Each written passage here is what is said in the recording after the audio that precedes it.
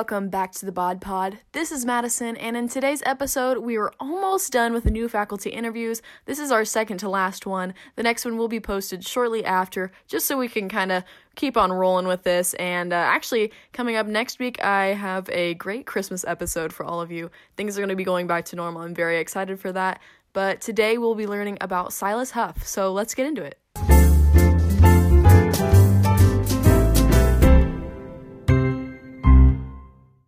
I'm Olivia Watson, and today I have a Washburn University's orchestra director, Silas Huff.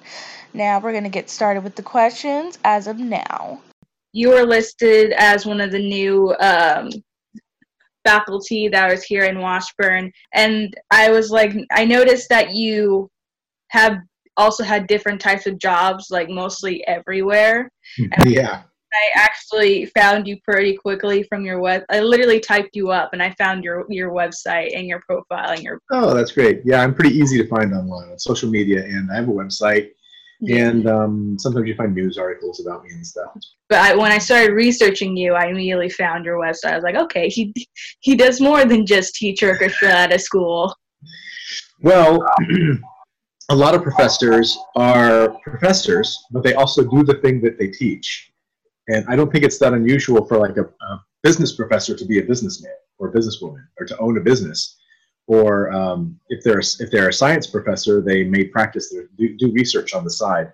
And so I'm like other professors. I am the director of orchestras at Washburn University, but I also conduct orchestras all over the world. And this is a pretty fun job. I noticed that. You look pretty happy. Like when I saw your list of what you used to do, I was like, wow, this must have been really fun. You got to travel everywhere. Pretty much, almost. Well, it depends on if you like traveling, and it also depends on if you want to choose the place where you live. Because I've lived in a lot of different places, and I didn't always choose where I wanted to live. It chose me. Like a job appeared in a place, or I got hired to go to a place and do a thing, and so I went there. And I'm the type of person that likes to do that. I'm adventurous. My wife is adventurous, and we like the idea of not knowing where we're going to live 5 years from now or 10 years from now. Although we've been doing that for about 20 years, and now we're ready to settle down. And so there you go, hence me getting hired here at Washburn. I started last fall in 2019, and I'm very happy that I've got this sort of stable situation, so I think I'll be here for a while. What brought you here to Washburn? Oh, well, I kind of started talking about it already, but in the last 10 years, I've lived in 6 different places, all exciting places. New York City, Washington, D.C., Colorado, wonderful places. But I was getting a little bit tired of moving every year and a half or 2 years. And my last full-time job was in the Army. I was a conductor in the Army. You probably saw that. But yeah. In the Army, just like every other soldier or military service member, musicians in the military also move around a lot. And they also get deployed to the Middle East and other places, and they could live in Europe and Asia, and so it's a pretty exciting lifestyle if you don't mind moving around a lot and never knowing where you're going to live a couple years from now. So my wife and I really enjoyed it, and then one day in 2017, I said, I think I've had enough of this. I think I want to settle down, and I went back to school to get my doctorate in music, and then last summer I noticed that Washburn had a vacancy, and I applied for it, and I thought it would be a nice place to live and work. I've never lived in the middle of the country. I lived on the East Coast. I lived on the West Coast. I lived in Texas. I lived in the mountains. I've lived everywhere. I haven't lived in the middle or in the Midwest. So all those things were attractive to me about Washburn. I didn't really realize that music plays a huge part of the Army or the military or even the Navy. So how did you get into that position? And that's another thing that just happened to me as a kind of a freak coincidence. But all the military branches, including the Coast Guard, they all have bands. The Coast Guard has one band. The Army's got like 100 bands. There's really a lot of them. And the Air Force has maybe a dozen bands, and the Navy's got a bunch of bands. So it's possible for people who were like me. I am a musician. I've always, since I was a little kid, I always wanted to be a musician. But I also kind of wished that I could serve my country somehow. My dad was in the military, and all my grandfather, all my uncles, they were all in the military. And I thought, I wish I could serve like them. But I'm a musician, so I can't really join the military. But then I heard about military bands. I thought, you could serve your country and be a musician. That's pretty cool. And I was working in New York City I moved to New York City in 2002, and I was there for 8 or 9 years. And I was working with this one musician. He was a trumpet player. He was really gifted, wonderful trumpet player. And he had to quit my orchestra because he got hired by the Marine Band in Washington, D.C. And he moved to D.C., and that's it. I never heard from him again until he wrote me an email one day, and he said, "Hey, the Army is looking for conductors. You should apply." And I fell in love with the position, and I got hired, and I did it for going on 9 years. Those are the guys that I look up to the most. And one of them was a professor at UCLA named Don Newman, who you're leading, and that stuck with me for 25 years.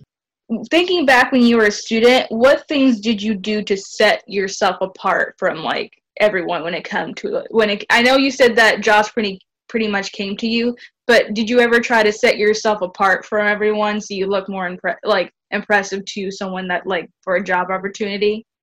Yes, the more you learn and the more education you get and the older you get, the more you get better at that.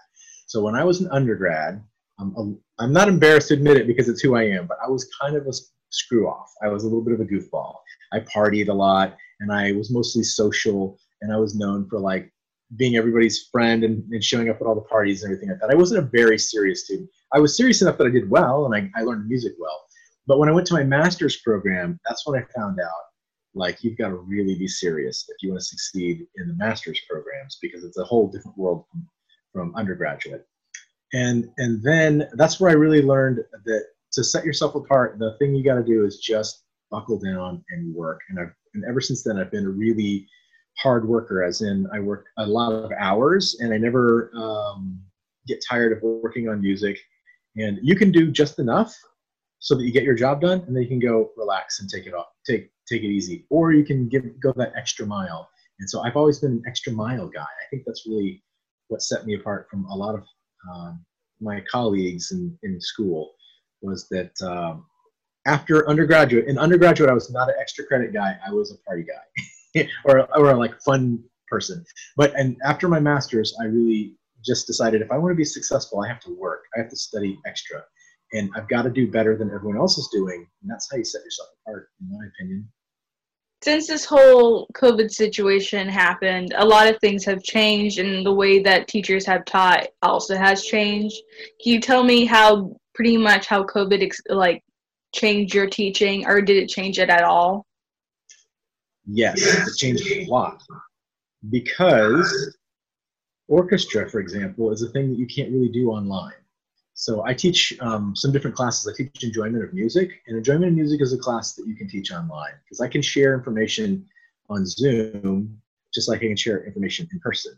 But making music with live musicians, and you know that you just can't do it unless you're together in a room with other musicians. And so we've had to take a lot of precautions, wearing masks and doing social distance. And then the people who play woodwind instruments, they're just blowing air into the room. So they're the ones, they have to have a cover on their bell of their instrument and a mouthpiece with a hole in it, or a face mask with a hole in it. And so it's made orchestra pretty difficult for all musicians. And musicians like to sit close together so they can hear each other and play better in tune and all that stuff. And since we have to spread out, it's really, really difficult. And at first I didn't know if it was going to work. But it's a very strange time for theater and musicians and athletes, anyone who's used to performing for an audience. We're not allowed to have an audience now, or at least not the same kind of audience. So it's pretty challenging. And to do a performance where at the end of the performance it ends and there's no applause, there's no reaction, there's no energy coming back from the audience, that really stinks. So for our concert, it was the band and the orchestra were both playing on the concert, and we had the band sitting in the audience. So the band would clap for the orchestra, and then when the band played, the orchestra sat in the audience, and we clapped for the band. So we had a little bit of an audience reaction, and you could feel the people that you're entertaining, you could feel them really enjoying themselves. But usually we're used to having a couple hundred people in the concert. If you have like 20 people there or 40 people or something, it's a hard time for everybody. So there's no way to sugarcoat that. We all have to be tough and like hang in there, and I think it'll be okay in the end. How would you describe your approach to teaching, especially during this time?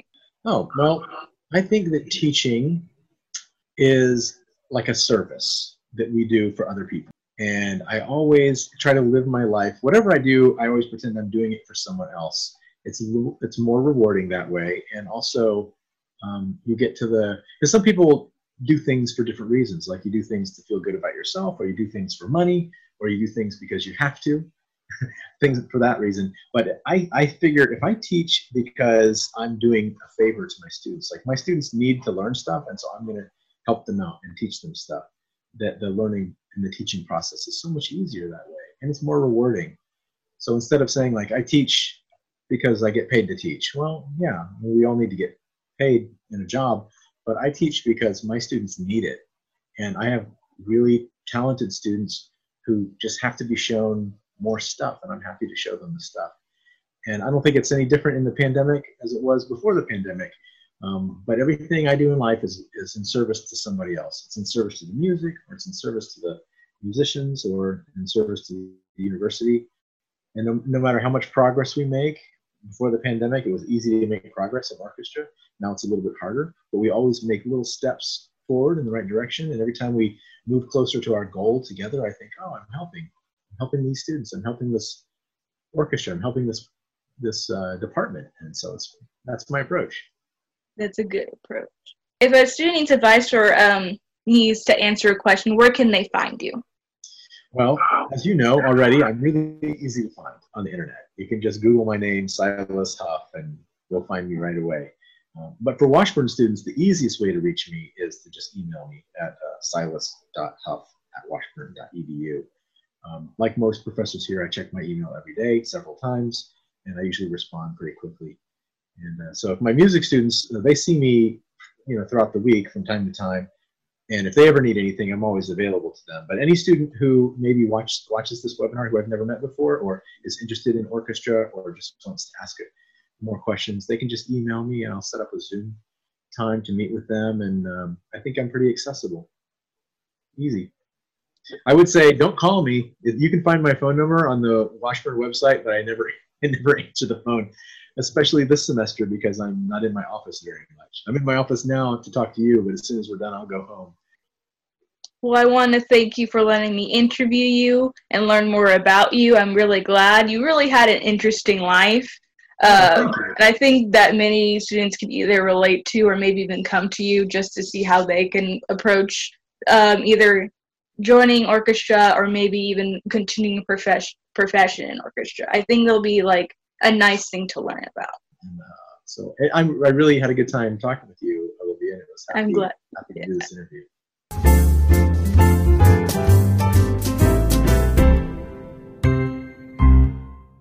As always, you can go to washburnreview.org and click under the multimedia option to listen to more podcasts. This has been Madison for the Bod Pod, and I'll talk to all of you later today when I post our last and final new faculty interview.